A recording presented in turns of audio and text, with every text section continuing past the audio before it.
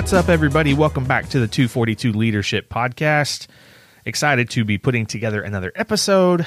You know me. I'm Chris, the college pastor, and I'm joined today by our college ministry associate. So official. Yeah, that's really the only reason I said it, to make you sound better than you are. Oh. It's Ryan Williams. Wow. I don't know why I'm here then. And the episode is over. Ryan just left. I left. Come back, Ryan. No, we're going to be putting together a series of episodes that we're going to be releasing over the next couple of weeks, and it is coming from a chapter out of a book called Lead by a guy named Paul David Tripp. And Paul David Tripp has been in ministry and working with church ministry leaders for literally several decades. And one of the chapters, this is a book that I'm currently working through, and one of the chapters is called, actually I don't know what it's called, Gospel. I think it's just called Gospel. Yeah. Gospel. Yeah. But it's talking about gospel community surrounding church leaders and how important it is for us not only to be creating that environment for the people that we're leading, but also to be making sure and be intentional that we have that type of community for ourselves and that we're surrounding ourselves with gospel community that's going to help us as we're leading and helping other people. And I've been really, really convicted. I shared a little bit of content from this with our leadership group when we kind of gathered together a few weeks ago, but I wanted to walk through their 8 different aspects to gospel community that he highlights. And so we're going to put out a short episode about each of those 8, but this is really just kind of setting the idea for gospel community. And so as you read through this chapter, Ryan, what are some things that stuck out to you, something that maybe you hadn't thought about, or it was just highlighted in a different way for you? Yeah. Well, I love the intro because he basically illustrates this idea that church leadership is hard. Yeah. Like it is, and it's taxing too. The amount of effort that you put in and sometimes what seems like the lack of reward can be discouraging. Yeah, absolutely. And I've definitely been in that situation before, not even just in this role, but also just as a student leader last year. Man, there was some times where I felt like I was doing so much and I just felt like there was nothing coming back, nothing that felt rewarding of a feeling. And I love the perspective that he continues to offer and how he brings it back and says that is why community is so important in church leadership. That is why you should rally the troops. That is why you should have people in your corner, is because of how hard it is to be a leader and how it can feel like it's just demanding of you. It's not giving anything in return back to you. So I love how he says later on into the intro portion of the chapter, he says, if you've given yourself to building people, you've accepted the call to suffer for the sake of the gospel. And man, that's truth. Yeah. Like that is truth, and that's not even just, that should be a call in our lives if we follow Jesus altogether. Yeah. And that's exactly what Paul says to Timothy in 2 Timothy 3:12. I wrote it down. It says, indeed, all who desire to live a godly life in Christ Jesus will be persecuted. Yeah.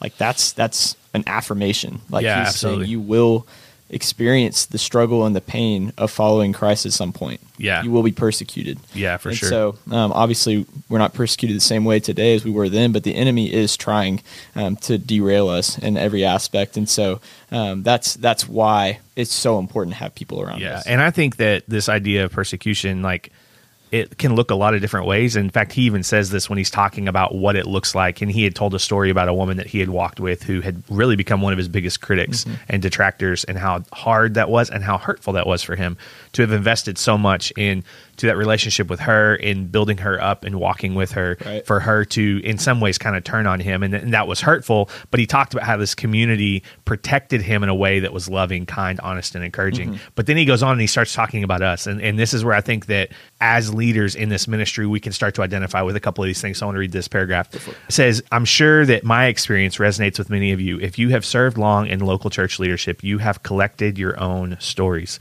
You have been blindsided by criticism. People you've invested in have turned their backs on you. You've had your qualifications questioned. You've watched dear friends leave your church. You've been through seasons of feeling alone and misunderstood. There have been times when you have been afraid to confess how hurt and angry you actually are. You've hungered. Sorry, I totally missed a line. Wow. You've hungered for encouragement. You've longed for someone to come alongside you to help you deal with your struggle without leaving you feeling judged. You haven't always been happy, content. You have stories to tell. And I love the idea, not that we have walked through those things, but the reminder that lots of people have walked through those things. Right. And he ends at the very end saying, you've longed for someone to come alongside you to help you deal with your struggle without leaving you feeling judged.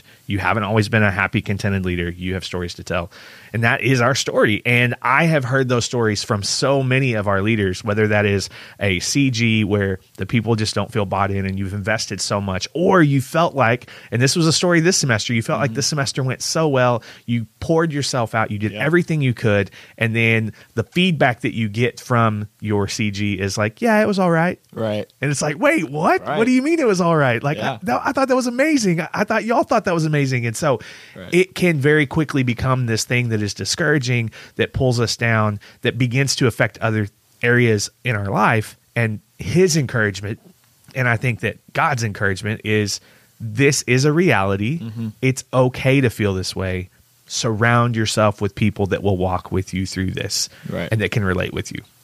Yeah, and I think something else to be said, and there's a couple parts in this chapter that I really love, and I'm going to bring up. But I love what he says at the end of one of his paragraphs. He says, "But it has to be said that the hardship, messiness, and unpredictability of ministry is his workroom of grace." Yeah, and that's just so true, because, and especially when you're bringing in that gospel community, because that this idea of ministering to people, it is not designed to be easy. It's going to require you to break the walls of a relationship to really get to know someone truly. And it isn't going to be done in one confrontation. Right. It's going to be done in multiple meetups. And it's going to be, and sometimes breaking that wall down can take years. Planting those seeds, that's something that is a challenge. It's a prideful challenge sometimes, you know? Absolutely. And so there's so much challenge that goes into this, but the good news is that his grace is sufficient. And that the Lord is someone that is your backbone in this process. Yeah. And that's the ultimate person that you want in your corner when you're entering into these situations. So I love it. And just the reminder that when we choose to engage with the messiness, when we step into the arena, that's God's workroom for his grace to show and to be sufficient, and for us to recognize who he is and what he's done for us. And it's just so beautiful when you think about that. So anything else stick out to you? Yeah, I mean, I got one more thing right at the end of that intro. It says, it's the gospel that tells us who leaders are, what leaders need, how leaders should relate to one another, how the leadership community should function, what its values should be, how it will deal with disappointment and failure, and how it will identify and nurture future leaders. And I think that's so true. At the end of the day, the gospel community, as we're going to talk about over the next couple episodes, is super important. Yeah. But if it's not focused around the first part of what I said, the gospel, it's missing the mark. Yep. It's not going to give you what you need to be able to do ministry. And so through that, go back, replay that line, because I think there's so much truth to that. But there's so much to be found, and specifically where the gospel can lead you. Yeah, absolutely. Absolutely. And as we go on this journey, I want to read one more. It's really like 3 more sentences that he says. This is kind of what started this journey for me. As I was reading this book, I was like, oh, this information is good. And then I read these next couple of sentences and was just reminded, like, I forget this so often. And as we go on this journey as leadership over the break, as we are hitting pause and looking for refreshing and encouragement so that we can come back inspired and challenged and equipped to take on another semester, to engage with people in this mission, recognizing we have to engage with each other in this gospel community. I want us to be reminded of this. He says this: no one in your leadership community is free of sin. No one is fully spiritually mature in every way. Everyone in your leadership community needs everything the church is intended to provide. Wow. Yeah. Like the reminder that we do not suddenly arrive and become a perfect example of Christ. We do not just magically transform and no longer need the redemptive message of the gospel simply because we step onto a team that gives us a title of being a leader. We have to remember that about ourselves, and I think we're better at remembering that about ourselves, right? We extend grace to ourselves. We need to remember that about the people around us, that they too are sinners. They too are in need of every single thing that the church is intended to offer. That includes the people on our leadership team. And so as we start going through this journey of what it looks like to have gospel community, I want us to be reminded of the people that are on our team. They are capable. but they are still sinners, and that's okay. And so we're in this together. No one has fully arrived. You have not fully arrived. I have not fully arrived. None of the leaders on our team have fully arrived.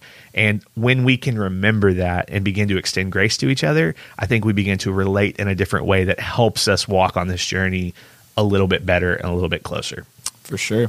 We're all one team. Absolutely. That's no doubt. Absolutely. Okay. Well, thanks, Ryan, for joining us on this episode. Like I said, there are 8 topics that we are about to tackle. The first one is actually that gospel community is nurturing. So come back for the next episode, and we will be talking about that. See you guys later. See you.